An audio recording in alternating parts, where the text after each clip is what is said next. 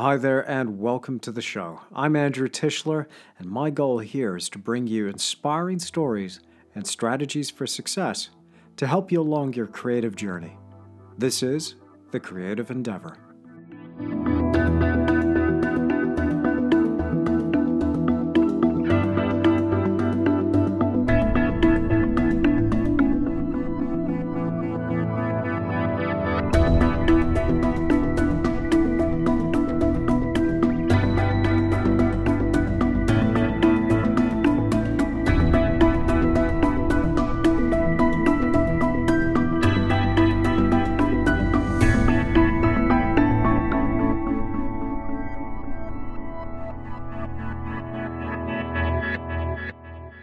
On this episode of The Creative Endeavor, I'm talking to a really inspiring guy.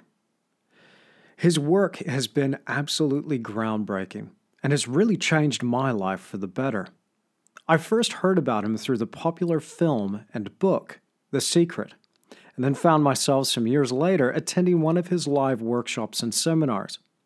The strategies I learned there have had a profound impact on my art career.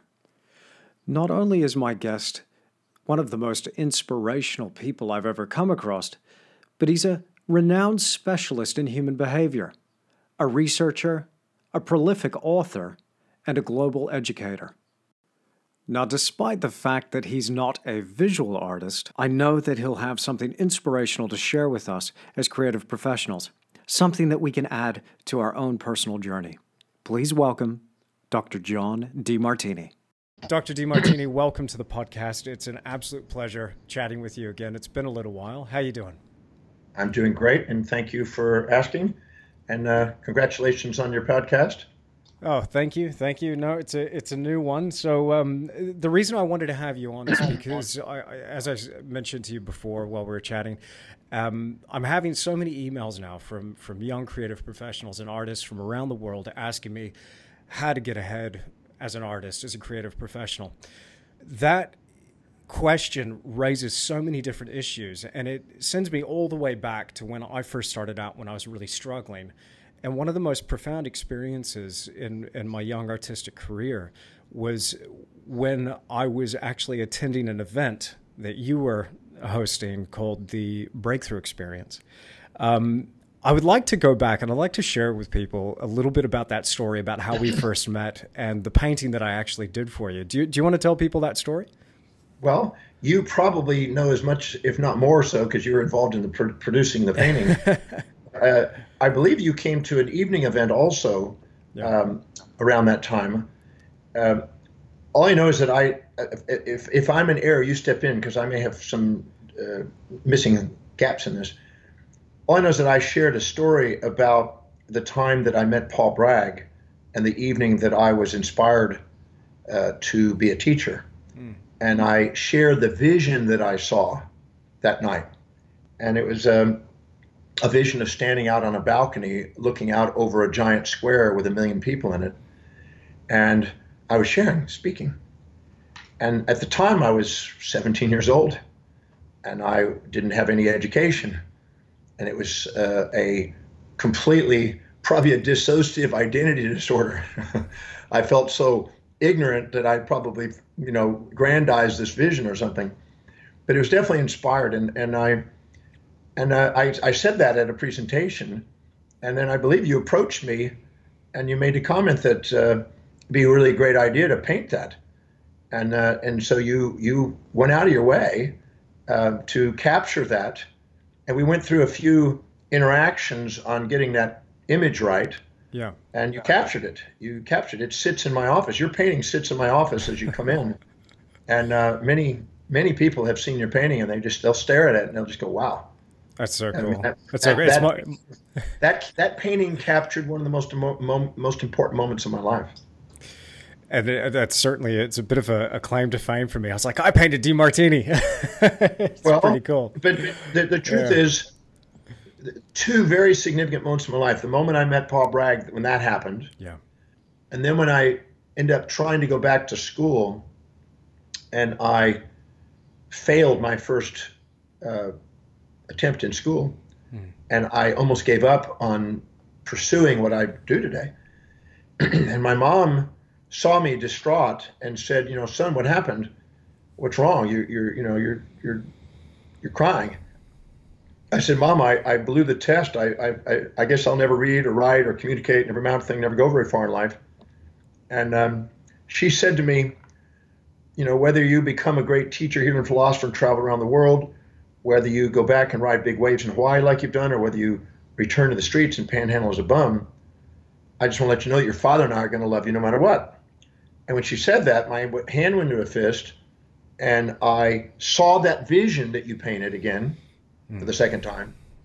And I said to myself, I'm going to master this thing called reading and teaching and studying and learning and traveling.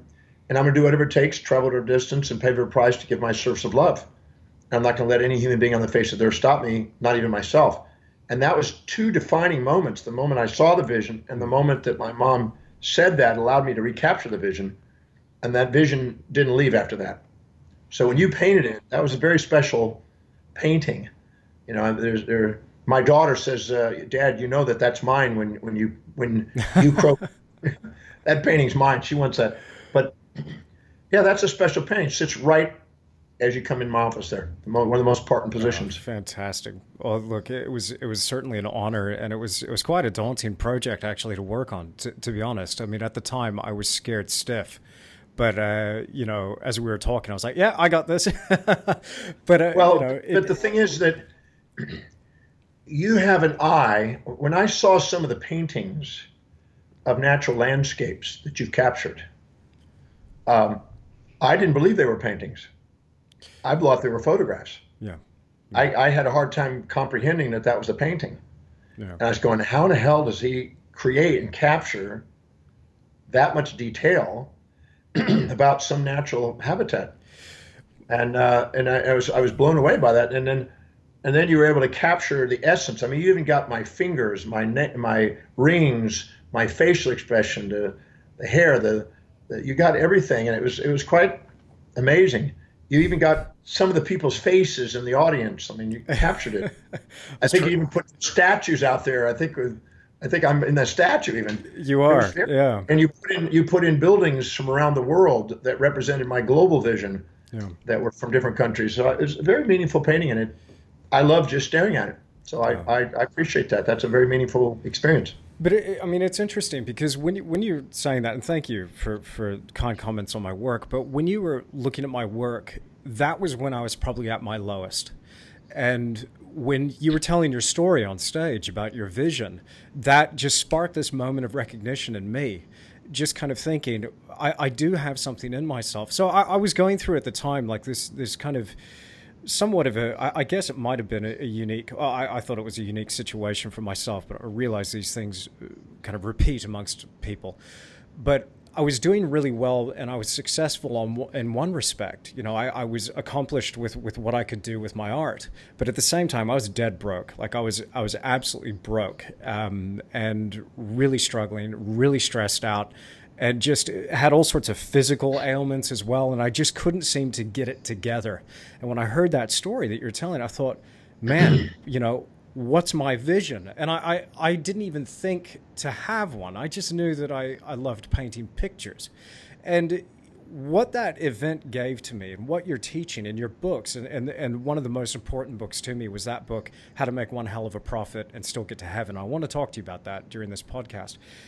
But when I was doing and going through some of these exercises and listening to your message, this concept of living an inspired life and having a vision and living your vision, that was something that I thought, oh, gee whiz, there's more to this thing. I was wondering if you might be able to talk to me a little bit and tell the people listening to this podcast a little bit more about what it means to live an inspired life and to live your vision. Well, every human being, regardless of where they are in the game of life, is living by a set of priorities, a set of values. They may not be conscious, but they're there. Whenever they happen to consciously or unconsciously set objectives and goals that happen to align with what they value most, they feel they're in the zone. They feel they're on target and in tune and in time with what's true for them. And when that occurs, when they set a goal that's congruent and aligned with the highest values, the blood glucose and oxygen goes into the forebrain and fills up the forebrain and activates what is called the telencephalon, which is the end of the brain, the most advanced part of the brain, and activates an area called the medial prefrontal cortex, which is called the executive center. And this executive center has four basic functions: inspired vision, strategic planning, executing the plans, and self-governance. Mm-hmm. So the second that comes online and you're congruent, you see a foresight, a feeling of it's destined. You just see what's destined. You see a pathway in your mind. It opens up in your mind. I know how I can get there. And you have this desire to take action towards it. And you're not distracted by impulses and instincts of the amygdala and lower regions of the brain, because the blood's not there. The blood's in the forebrain. And this is the key to an inspired life, is sticking to priority.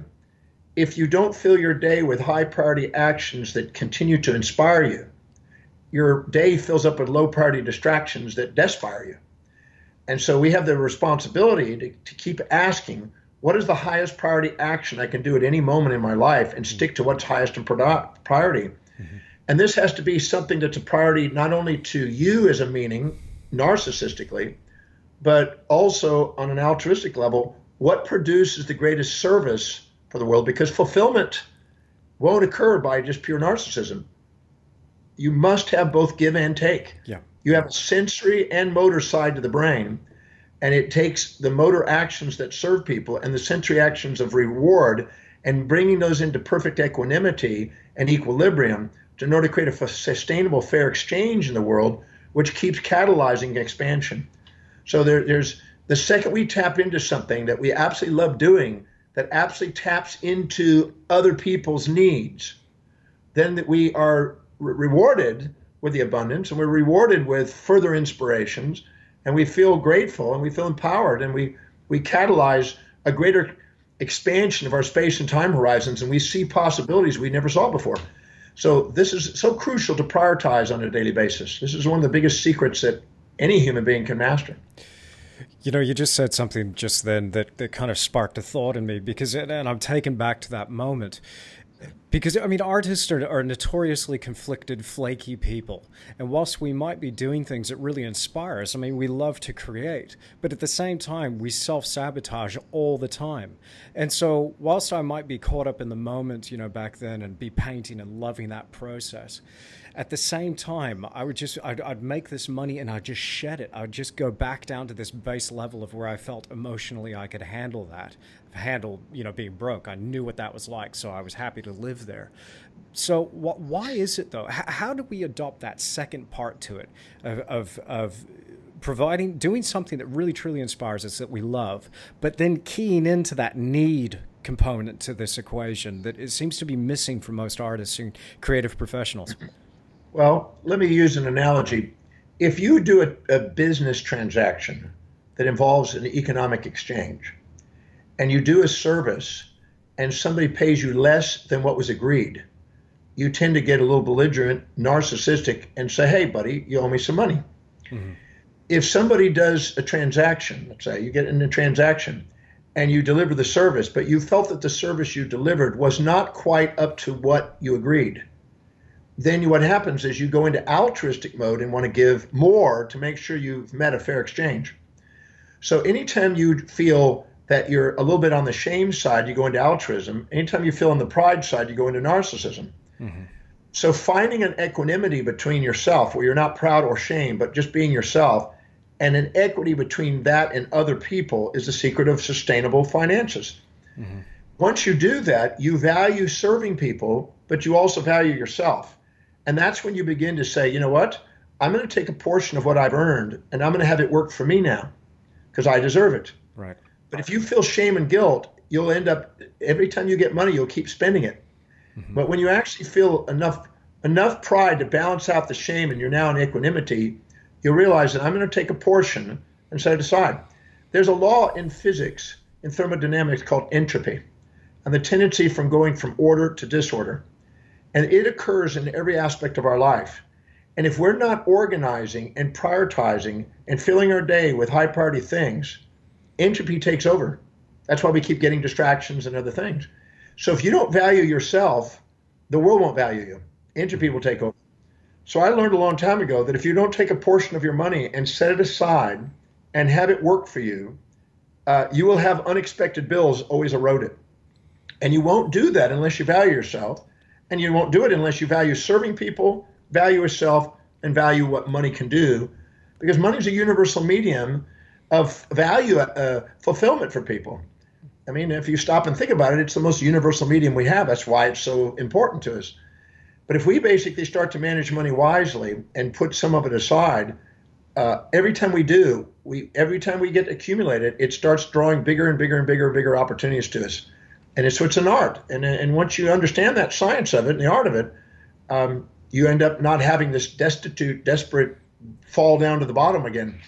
So if you're not bringing order to your finances, it ends up in disorder. Money circulates in the economy from those who value it least, have the least order around it, to those who value it most and has the most order around it. So you have increased your value of rewarding yourself for the service you do, and as a result of it, you've attracted greater opportunities. So for somebody just starting out and just thinking, okay, well, I'm going to sell my painting, sculpture, or my music, or my drawings, or, I'm going to start my social media and share my art with the world.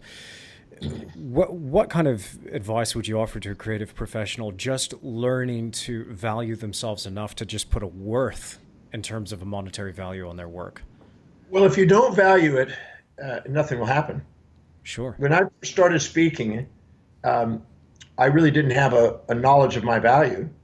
And I did a little kind of a minimum wage tutoring kind of thing and did classes. And I was so grateful to have anybody even listen to me that I didn't really think about charging for it. When I went to professional school, I had to pay for school. And I needed about $8,000, about 9,000, let's see, I needed about $12,000 a quarter to survive at that time. And so I said, I'm going to have to start charging for my speaking services. And I put a love bowl out on the thing when the people came in. And I slanted and stood by it as they were leaving in the evening after my talk. And I got a $5 bill put in there, and that was it. And I thought, well, that's not going to pay the bill. And then the next day I put suggested love donation $5, thinking that more people would put it in there. I think I got 10. Then I said suggested love donation $10, and I think I ended up with $20. And then I said selected love donation $20, and I got about a $20 bill. And finally I got pissed off, and I said, you know what, I'm doing a service. This isn't a fair exchange. And I finally got kind of narcissistic enough to say, it's $20. That's the fee, not a love donation. It's a fee of $20. I had $360 put in that bowl. Wow. And I thought, I went in my other bedroom and I just laid in this little mat and I looked up and I got tears in my eyes and I said, was it that simple? The world was waiting for me to value me. And that was it. From that point on, I learned that lesson. And every time I increased my value on myself, I just drew more business and higher quality business to me. Right. Yeah. That's awesome. Awesome story. Yeah.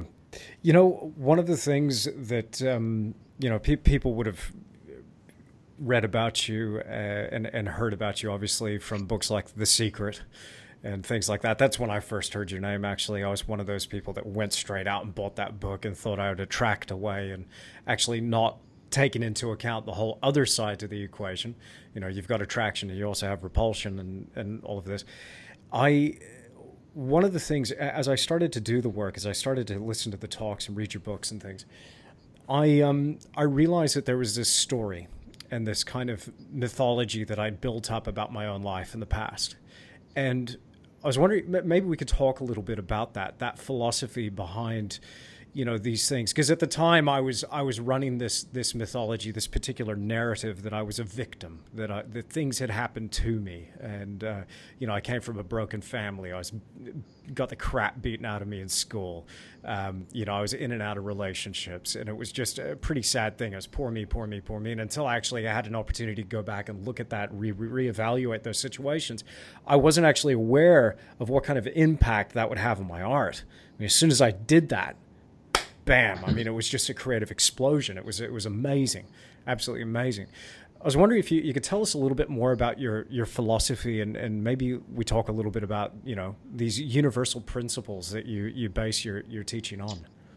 Well, William James, the father of modern psychology, about 1895 said that the greatest discovery of his generation is that an individual can alter their lives by altering their perceptions or attitudes of mind, their attitude. And there was also another principle in psychology that says it's never what happens to you, it's what you decide to do with it. You have control over three things in life: your perceptions, your decisions, and your actions. If you change your perceptions, it will impact your decisions and it'll change your actions. So there's two fields of psychology. One is the victim model, that you're a product of your environment. And the other is that, no, you're a product of your perception of the environment. And I'm more in that area because, I've done the breakthrough experience on 1,125 times. I've taught that program. Wow. And over 90,000 people have attended that program.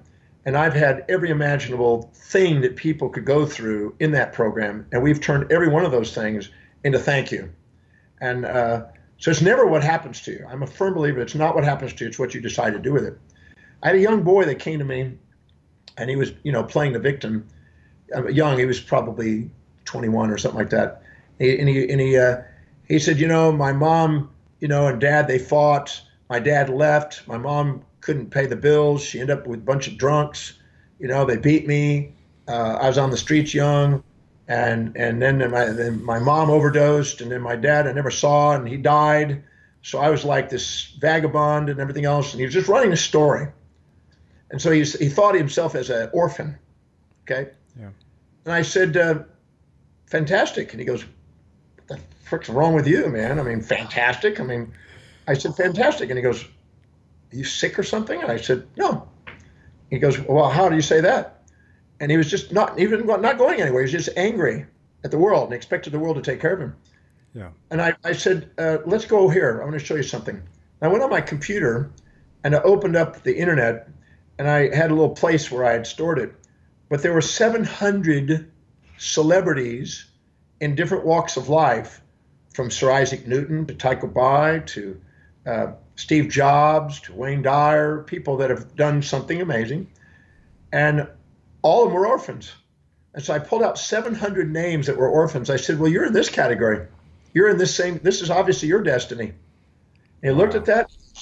He goes, all those people that you are so famous started out like me? And I said, yeah. And he goes, whoa. And he shifted his entire perspective.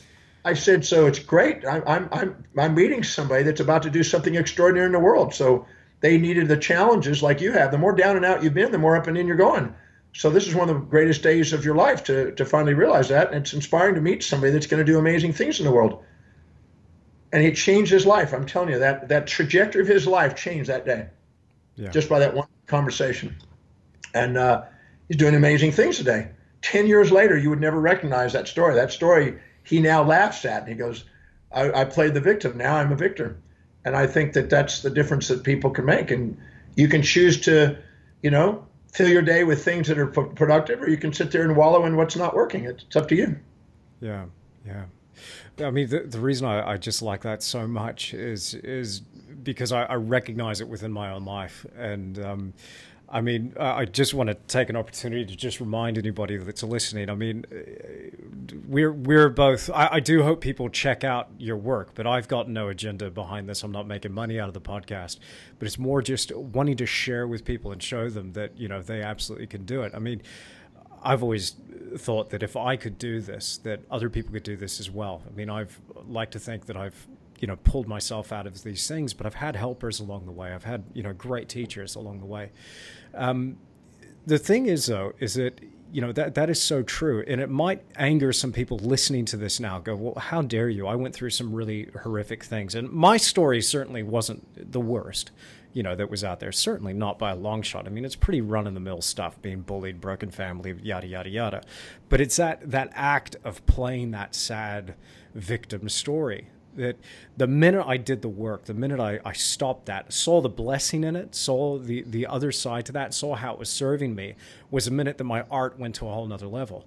And That's so, I from going to broke to being this successful artist who is collected internationally and getting these amazing opportunities. And one of the things I wanted to share with people as well is you actually led me to an amazing opportunity. And I think I'm allowed to say what this is, but you'll stop me and I can cut it out if I'm not.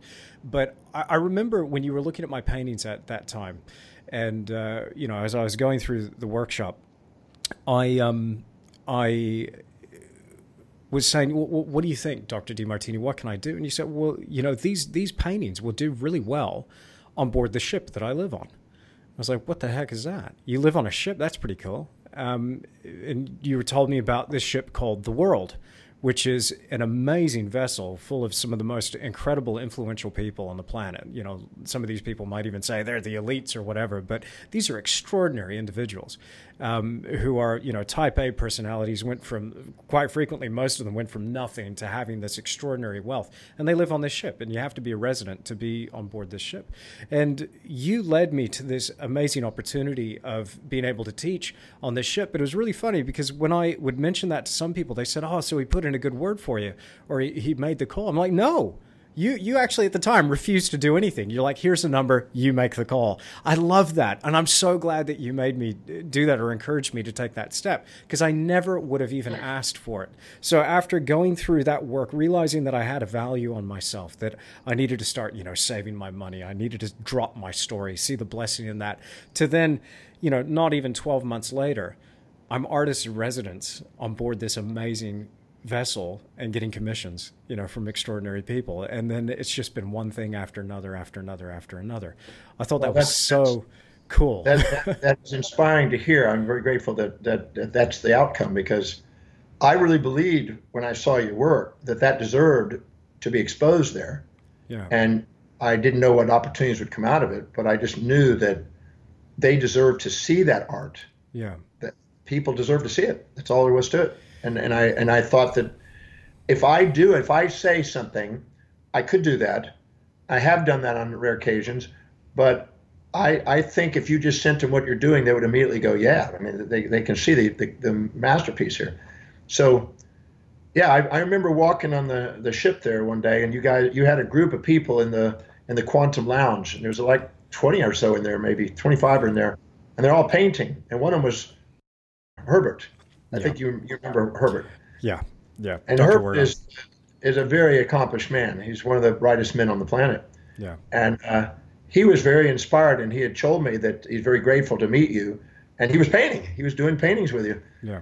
And you inspired some people in there. But when I looked at there, and I was there with Trish, I said, "This is inspiring to see, because you're in your element, and you were just there, and you were teaching, and you were showing them, and you were getting them, and you could see them engaged, and they were creating masterpiece. You were building their confidence and building their own masterpieces.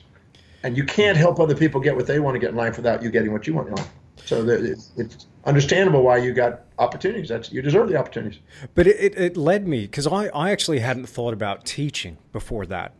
Before I did, the program, read the books, that sort of thing. I hadn't even thought about doing any teaching or doing it. I was just thinking, what's in it for me? What can I paint? How can I sell this thing for top dollar and make that work? And whilst that was turned into a successful business, that underlying love for teaching I hadn't actually discovered. And being on board, and I taught a few workshops before then, but that really solidified it for me. One of the things I realized, though, being amongst some of these the most influential people on the planet, handing them a paintbrush, I always found it so funny that it doesn't matter who you are or what you have. You become a 5-year-old the minute you have a paintbrush in your hand. And it was great. And suddenly I'm in this room of people and I'm teaching them how to paint landscapes and portraits and floral still lifes. And it was an amazing experience. And, you know, that led to a few more experiences on board. But the last one, I got to share this story with you because I don't think you've heard this one. This was the last time we were on board, just last August. And I'm getting ready to do a demo, and I'm going to paint a portrait. And I ask Dr. would you be my sitter for this portrait? I'm going to do a group demonstration. And he's like, of course, I'd love to. And so I said, great. We made the arrangements. I talked to the crew, and they helped put it together, and we had our date set. So the evening that I'm about to give my demo, I start arranging chairs. And this dear, little old guy comes down, and he says, Andrew, stop putting out chairs. And I said, why? They told me to. He said, no. Stop putting out chairs because when nobody shows up to this thing tonight, you're going to be really upset. And you got a lot of chairs out. So just maybe put a few of them away. Well, I didn't because they asked me to. But I was thinking, geez, no one's going to come. So the demonstration happens. People start showing up. I'm not paying much attention to it. I'm focusing on my sitter in front of me. And I know I've got a few voices behind me. I'm painting away. I've got the piano player in the lobby. He's trying to follow what I'm saying. There's beautiful piano music. It was gorgeous. And actually, it was Ramon at that time. Yeah. And I'm about 10 minutes in. I turn around. All the chairs are gone, and there's standing room only behind. They're crammed in like sardines. Program walks through the lobby, and they look at this going, we've never seen this before. And afterwards, people were coming up, and then it was just commission after commission after commission on portraits. And it was an amazing experience. That was one of the highlights of my career. That's what I hoped for. Yeah. It's inspiring to hear it. That's what I hoped for when I said call him. Yeah. And this was the time just gone. And it was amazing. I think now, though, I mean, after doing this and after doing the commission work, the thing that's happened, the love that I've discovered for teaching, that's taken precedent. And my love for running my online business and reaching out to people through YouTube, now through this podcast, that's a thing that's really taken my priority. And that's where I found my passion lies. So that was such an amazing experience. And now I'm ready for the next one. So that was cool. But again, a real career defining moment. And look, I thank you for that, Dr. Demartini. I really do, because you helped lead me down that track. But look, let's get back to some of these questions, because I've got a whole lot of things to ask you. Because one of the things that we struggle with most, again, as creative professionals, is this thing to do with money. And I personally am struggling with something at the moment. I mean, we talk about saving and all of this stuff. How do you avoid getting caught up in the economic boom and bust and turmoil and the desperation and anxiety with the current market? How do you avoid that and just stay on track, stay on mission? Oh, that's a good question. The economic market has what is called a long-term productivity cycle and a short-term credit cycle. And the short-term credit cycles are 7 to 10 year cycles. Productivity cycles, 75 plus years. And sometimes they overlap and there's a big boom or a big crunch. But there's a normal cycle, because what happens is the Federal Reserve in each country raises the interest rates when it's overinflated and I mean, it's overactive. The market's booming, like we're doing in the US right now. And if it goes high enough, it brings the market back down, calms it down, because people are afraid to borrow money and to take risks and buy companies or start companies and do things. And then when it goes down too low, it kind of crashes the market. And then when they do, they lower the interest rates to stimulate the economy again. So this cycle goes on every 7 to 10 years. It's a pretty normal cycle. And so when people are on the upswing, they tend to have what is called subjective bias. We hear it as greed and fear. Greed when we're manic, and fear when we're panic. But subjective bias is an amygdala response in the brain for skewing our interpretations of reality.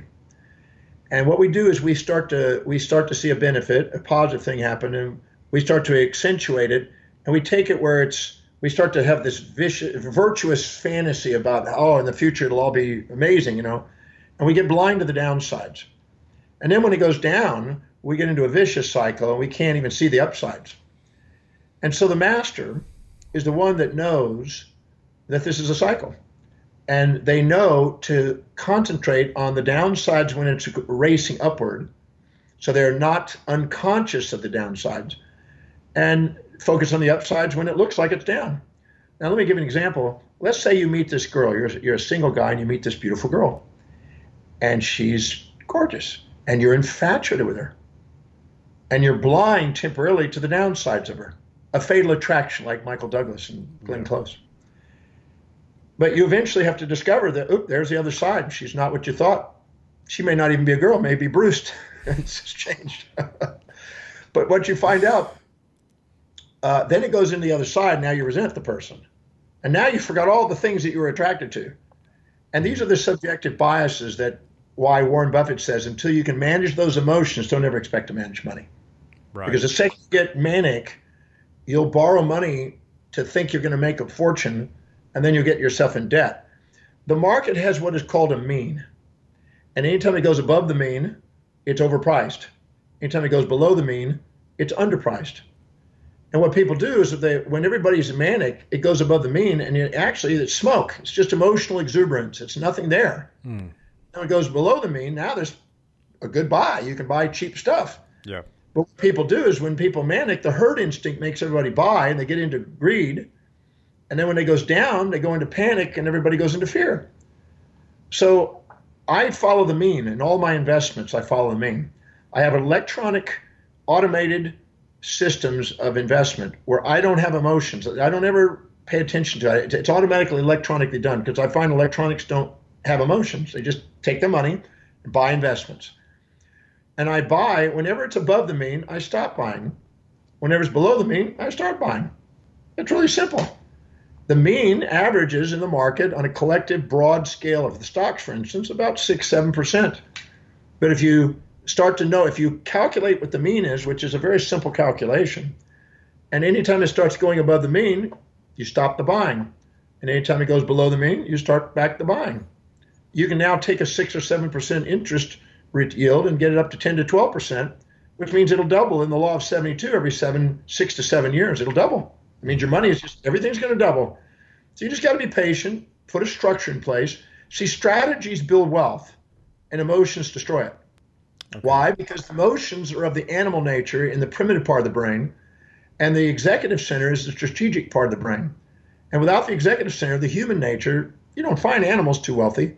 You find humans wealthy. Only the ones that are able to monitor their emotions and govern their emotions.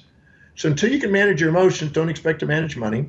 Until you put in strategies in and quit trying to get rich quick overnight, and just methodical patient on a long-term mean and invest in things and keep growing your knowledge and keep growing your services and keep caring about people, you're probably going to have financial challenges.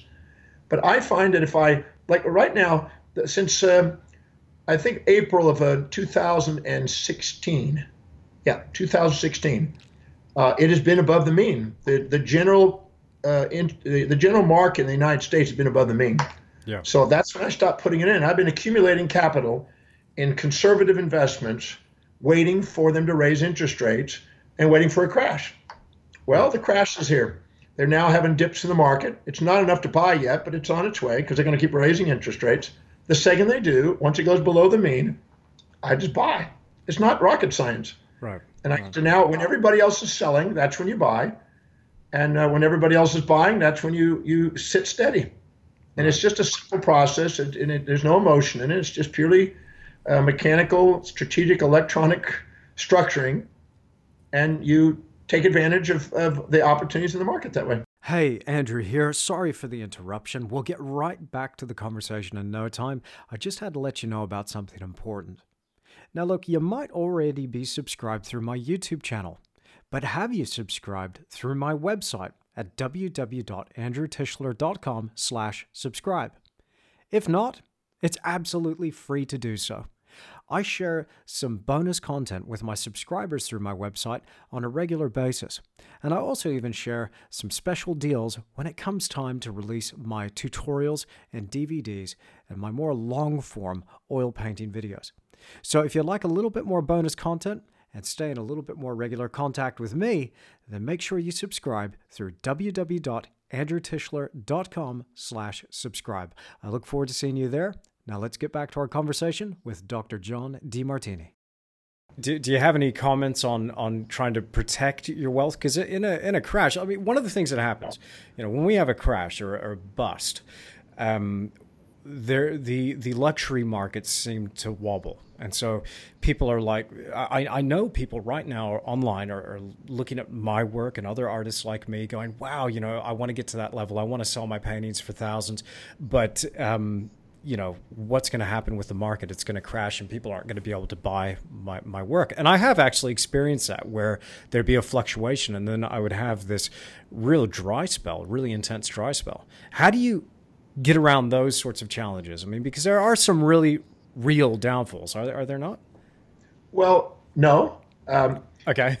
Right now, I'm waiting for the crash. So I've been accumulating cash for the crash. I call it cash for the crash.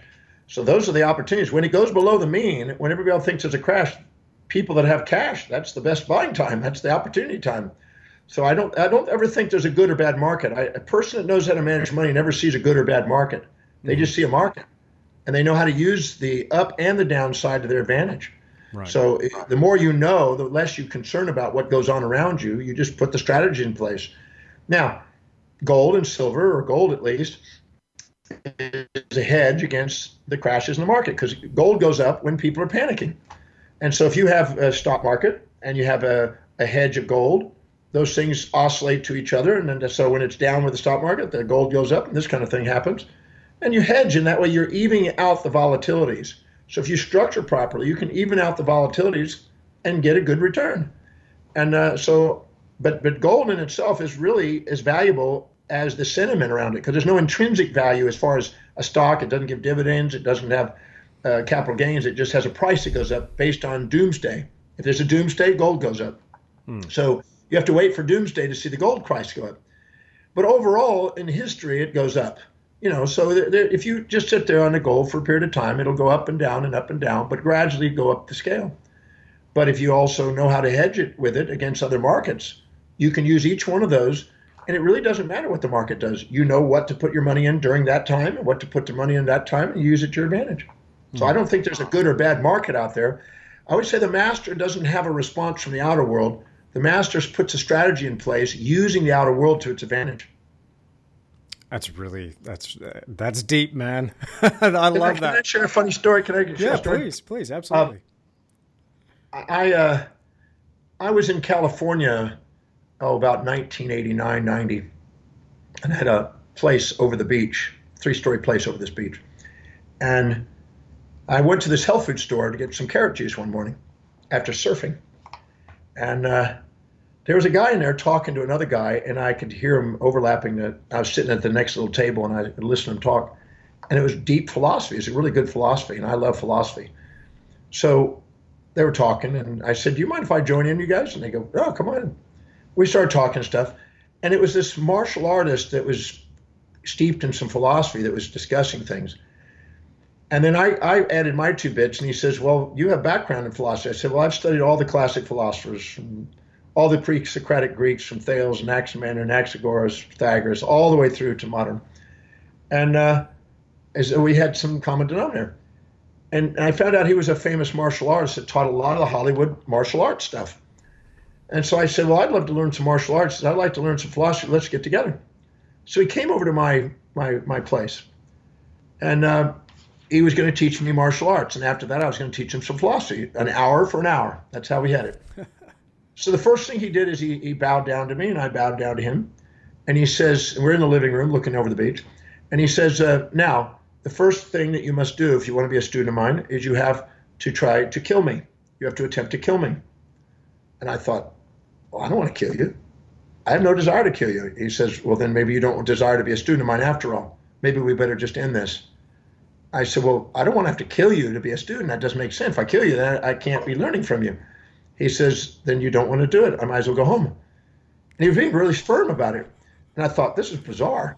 And I said, you want me to kill you? And he goes, yes, please attempt to kill me. And I'm sitting there going, well, I don't have a motive to do it. He said, well, then you don't have you can't be my student. So I thought, this is the strangest thing I've ever seen. So he wanted me to kill him. So I thought, okay, I'll pretend like I want to kill the guy. So I tried to make a punch. What martial arts I knew, I tried to make a punch. And as I was punching him,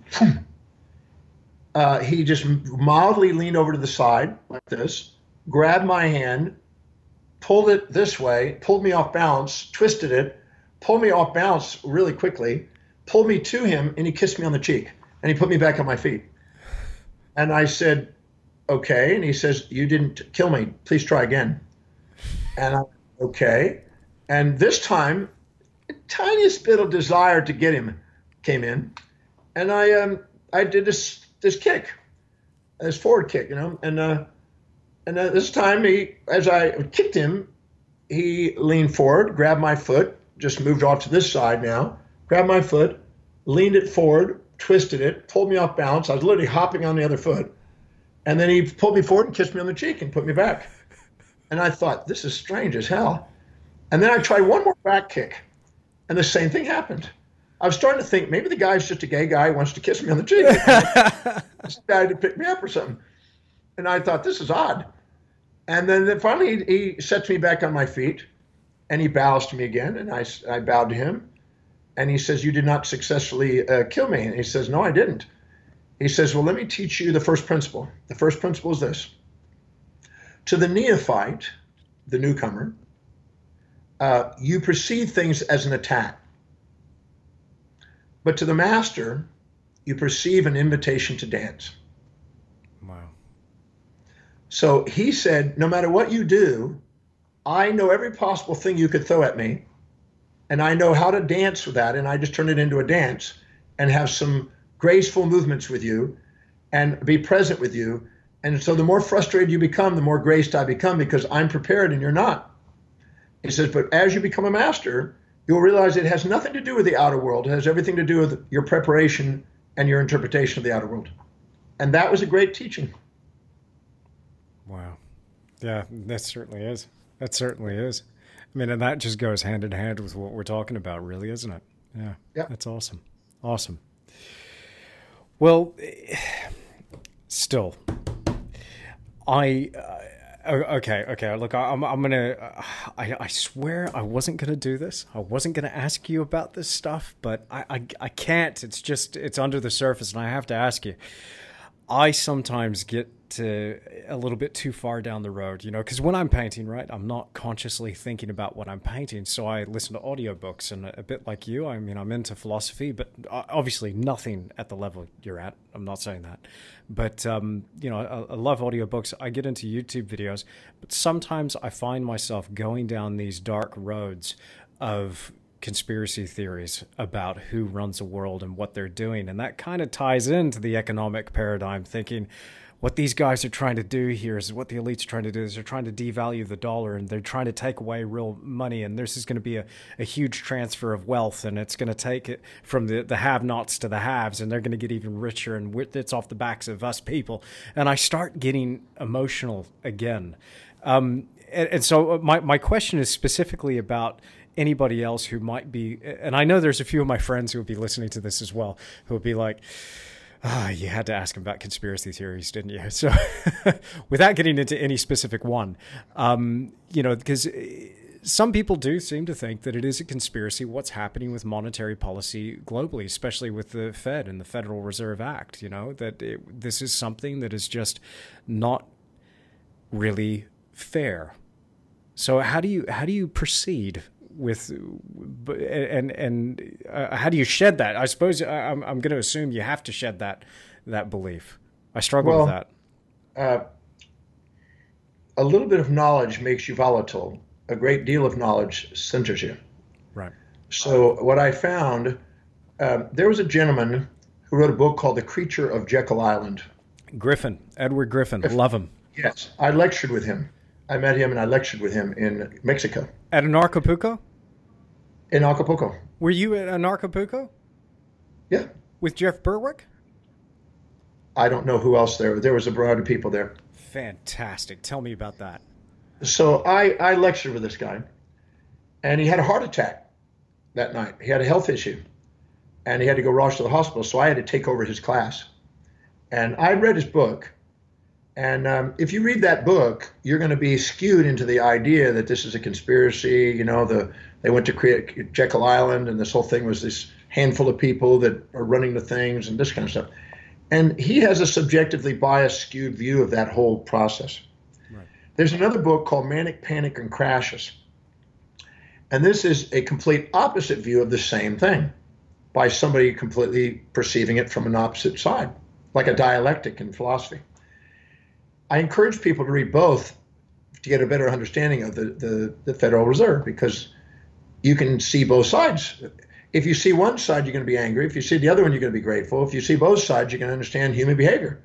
That every human being has an altruistic and a narcissistic side. And every organization has this. You know, it wants to survive. It also wants to serve. And it has to find a balance between those two. So the Federal Reserve was an absolutely essential component. It wasn't just this conspiracy. It was an absolutely essential component because the gold standard that we had, there wasn't enough gold to make it available without diluting it to be able to allow everybody to borrow money that they needed. So they had to go on to fiat currency in order to do that. And once they fit fiat currency, they had to put regulations in to oversee the various size banks, because there's no regulation. Banks can go out of control. You've had it in your country in Australia many times where you get a little bit too loose and they have to rein it in. So this was a way of trying to keep this thing under check and to allow it to expand the monetary system, knowing that there's a probability that you might have a run on a bank and the whole thing could collapse with a house of cards, and they'd have to bail it out with printing and having a secret tax, or that they could gamble on the idea that most people will be governed, and if somebody governs it, it works. It allows people to build economies. So there's benefits and drawbacks to it. I've read some of the conspiracy theories. I've heard about the Bilderberg Group and the Illuminati and all these kind of things. I actually met with a gentleman who was in the Bilderberg Group in London, right, and he's been in that group for many years. He's a student of mine, actually, and he's been in 11 or 12 years. He's been in that thing, and they have meetings periodically. And he said that I asked him, so what the hell is the Bilderberg Group? What do you do? He says, we work on global issues. We're trying to solve problems. We're trying to put international policies together and things together to try to solve problems. And we also deserve to be, take advantage of opportunities. So there's a combination of narcissism and there's a combination of altruism in there. And he says, and there's some things we can't tell because we're having to deal with terrorist organizations and you have to deal with counter-terrorist structures to solve problems. And so people that are not aware, they make all kind of stories and exaggerate with these subjective biases and say we save the world and we also destroy the world. He said, but we're just trying to help people and also make sure we get ahead. And it was realistic. It wasn't some polarized perspective. And I personally, I've been in 140 countries, and I've never had a problem going into a country, doing my business, meeting amazing people, serving people, getting compensated. I've never seen anything conspire against me so far in all the travels I've been around the world. I mean, I even went into Tehran and into the government there when they were sanctioned. I've been in countries where you rarely go, and where there's even terrorist stuff going on. I was in the middle of Nicaragua and El Salvadorian things back in the 70s and saw stuff, and all it was is an area that CNN was filming in. It's about an 8-block area. The rest of it was normal. So we sometimes see sensationalism on TV.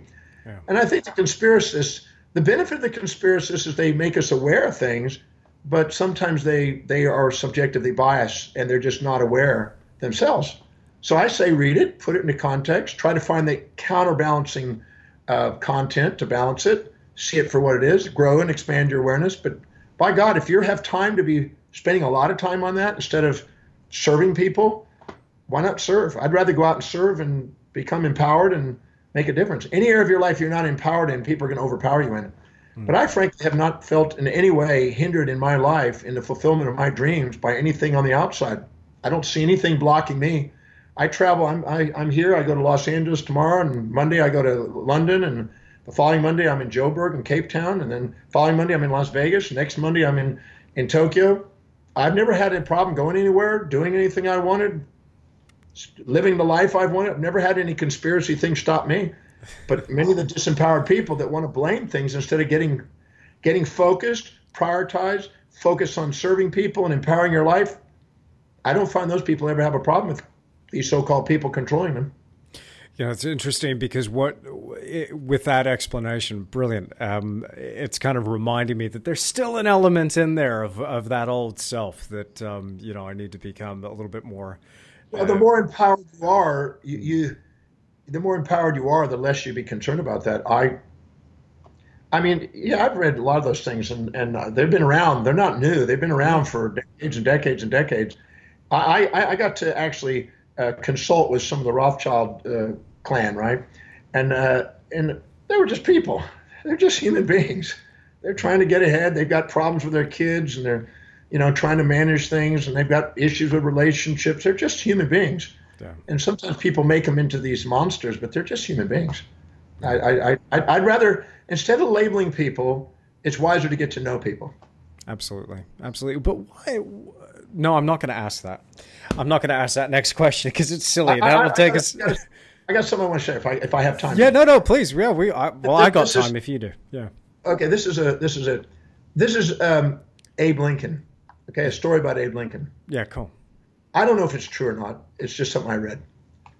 But Abe Lincoln was at a social function, and round table, black tie, hundreds of people, elegant, black tie affair.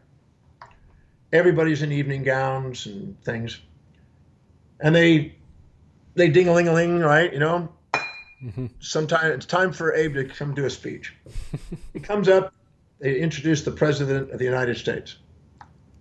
And then as he looks out, he looks across the audience, and everybody's just paused, silent, waiting for him to speak. And then he points his finger at a guy, some guy out in the audience. I don't know if it was even to a one person, but there were probably people thought it must be pointing to me. And he pointed it, and he says, "I don't like this man. I despise this man, in fact. He's a scoundrel. Evil man to the core." And the whole room divides up, and they look at where they think he's pointing, and they're moving their chairs and half agreeing with him, and the other are like, "What? This is a fine man. How can they do it?" And he waited until the entire room was divided equally between supporters and challengers of the person that they thought he was pointing to. And once the room was completely divided into supporters and challengers that he's trying to make a point to, he finishes his statement because the corruption took over the next few minutes. And he says, "It just goes to show that I don't know this man. For when I get to know this man, I'm certain I will love him." Wow. Yeah. And it was a really cool message because it showed the populace how easy it is to get subjectively biased and take a side and want to fight on a side instead of find the center and love. And he was trying to make a point, and I think he made a good point. Awesome. The conspiracy constructs are usually subjective bias. I always say that the narrower the mind, the more emotional the reactions. The broader the mind, the more unconditionally loving the thoughts. And so we have to broaden our mind and see the bigger picture. When astronauts go into space, they have the overview effect and they fall in love with Earth. But when they come down on Earth, they see all these boundaries and all these cultures and beliefs and everything else. They're all in these conflicts. So I always say that we have to expand our awareness and see both sides.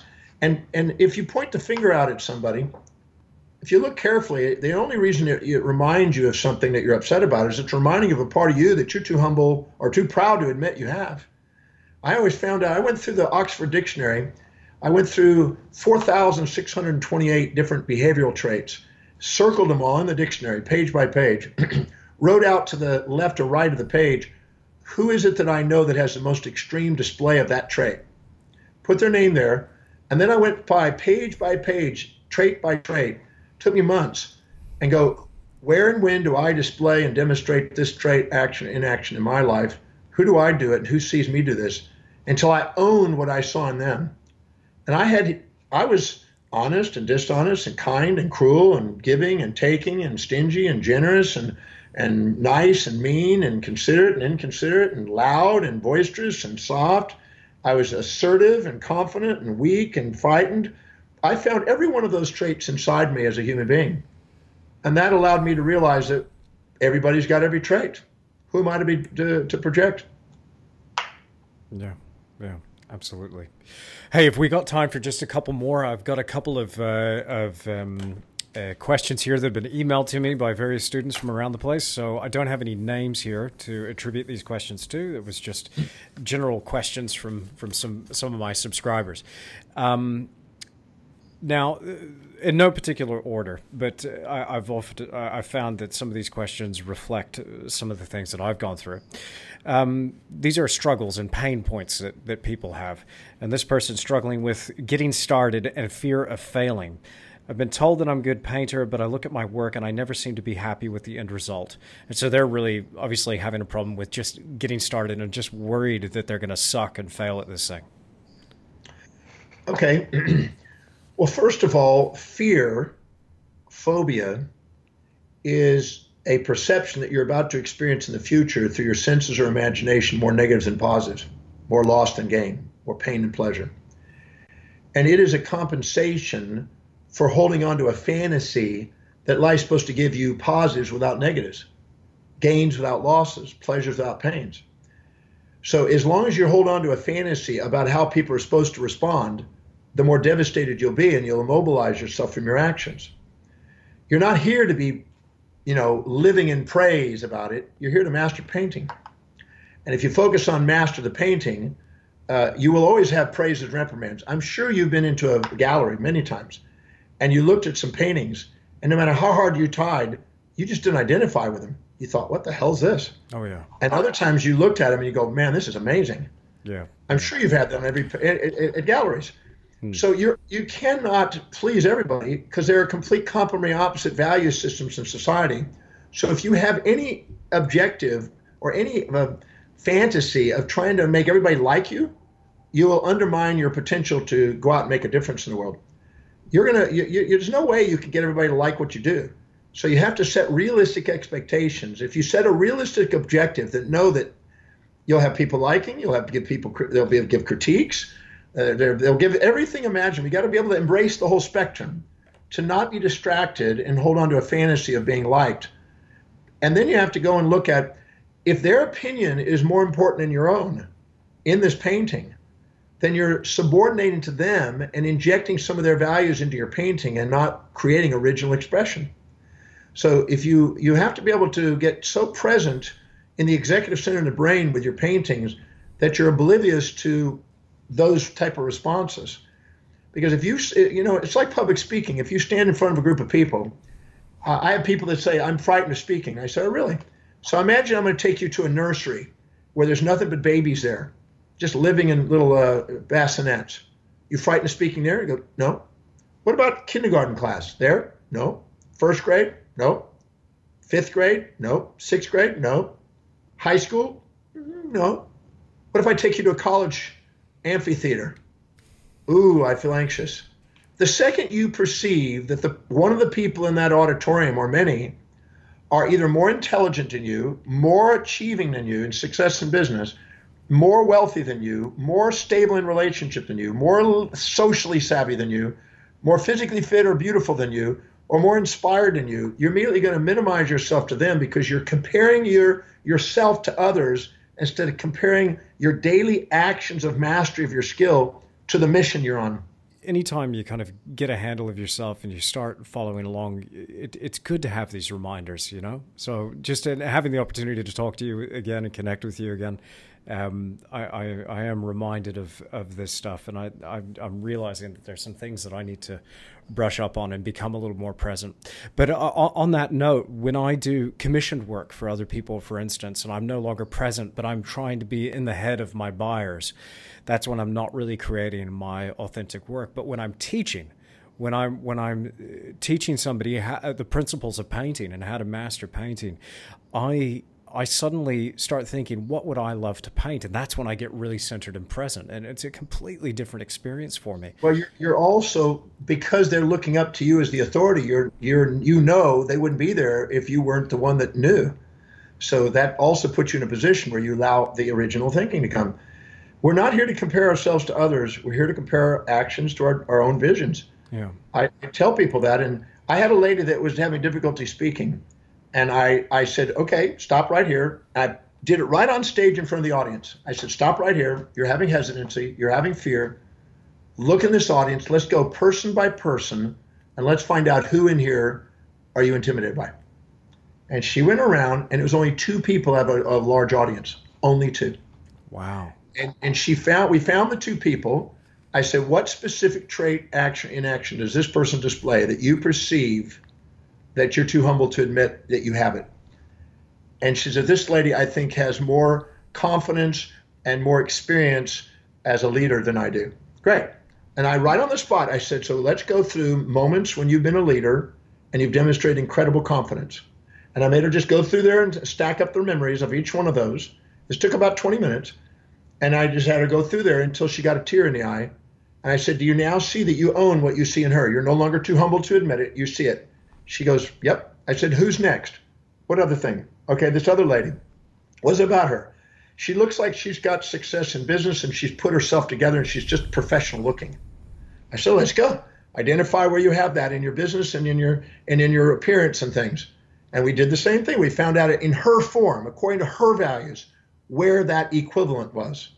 We leveled the playing field. The moment she did, she had another tear. And then she looked out and she goes, and she said, I'm ready.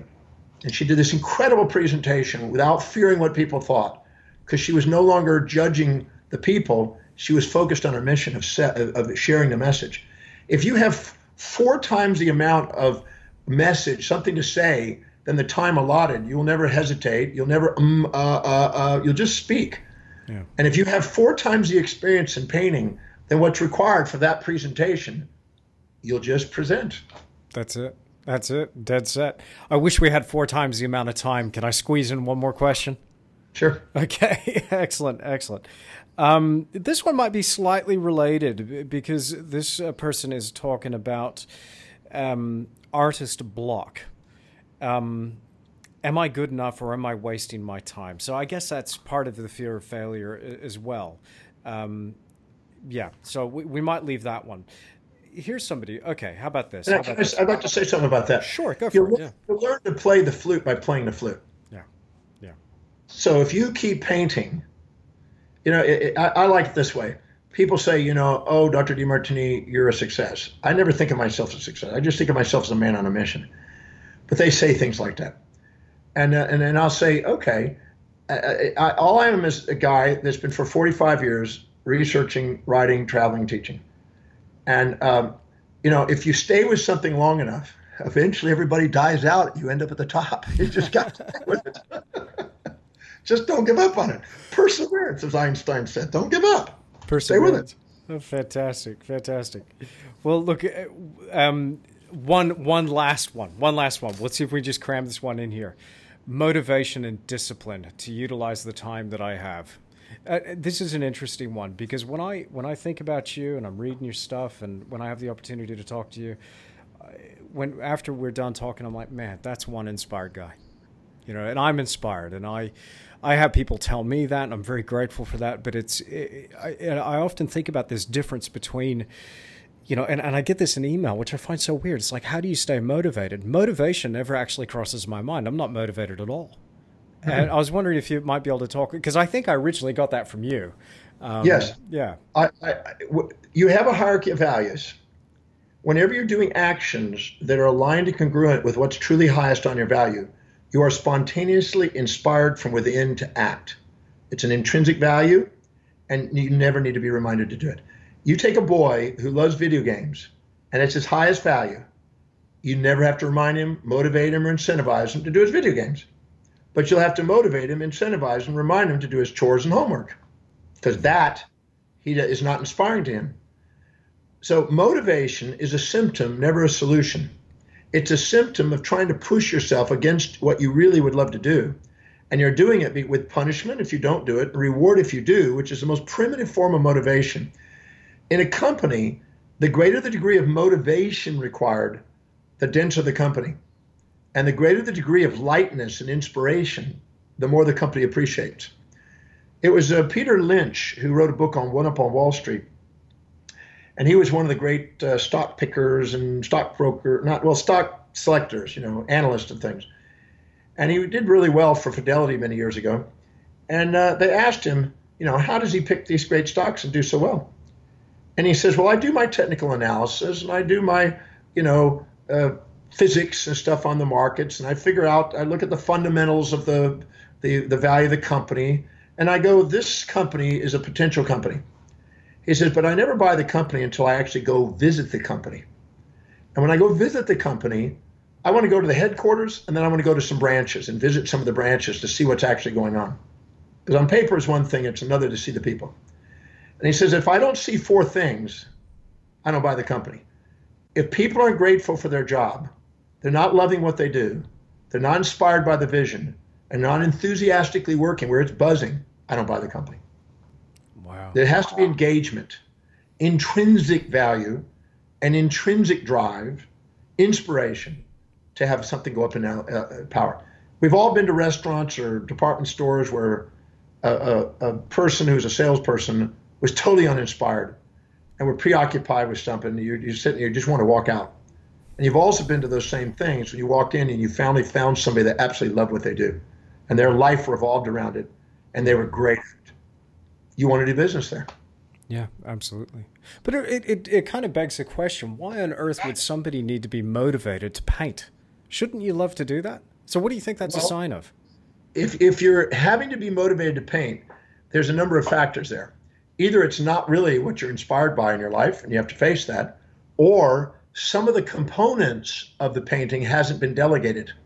I have people that say, I love business, I just don't like half the shit that I'd go through in the business, the administrative stuff. Yeah. That's spiritual, harmonizing, intelligent truth. That was an acronym. Yeah, no. But what happened was I said, well, if you don't delegate it, you'll be burned out in your own business. So I had a guy this weekend at the Breakthrough Experience program that said that I love business, but I don't love parts of it. I said, delegate it.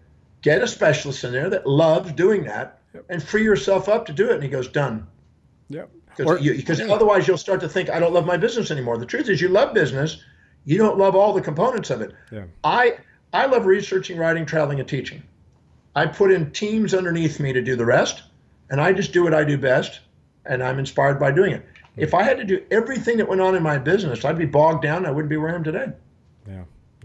Or, you could do what I did, and that's marry somebody who's really great at the business side of things, and that's her desk behind me. So, Well, they say a man becomes a man when he comes to appreciate the intuitive qualities of a woman. And when I'm speaking to women's groups, a woman becomes a woman when she comes to appreciate. Oh, come on. Dr. Demartini, it's been an absolute pleasure. Thank you so much for joining us on the podcast. And any last thoughts or comments you want to leave with people, maybe where they can find out more about you? Well, you can go to my website, drdemartini.com, DRDEMARTINI.com. And the only last statement I'll say is that you want to say to yourself on a daily basis, I now give myself permission to do something extraordinary on planet Earth. I now give myself permission to do something extraordinary on planet Earth. It is impossible for me not to fulfill my destiny. It's my destiny. That's it. I really hope that you've enjoyed this podcast. I find Dr. John Demartini such an inspirational guy. It certainly got me thinking and wanting to go back and reapply some of those fundamentals that I learned in his books and his live seminars. Now, of course, as you heard from the man himself, you can find more information at drdemartini.com. That's DRDEMARTINI.com. You can find some of his books there, maybe even where he's speaking, perhaps in a city near you. I really do highly recommend that book. It's got a funny title, but it is absolutely inspiring. It changed my thinking when it comes to money and finances, and I know a lot of us creative professionals can sometimes struggle in that area. But make sure you check out the book, How to Make One Hell of a Profit and Still Get to Heaven. Really fundamentally changed the way that I look at that particular topic. Now, of course, you can find out more about me through my website at www.andrewtischler.com. And while you're there, make sure you're subscribed for bonus content. And I look forward to staying in a little more regular contact with you that way. So that's www.andrewtischler.com/subscribe.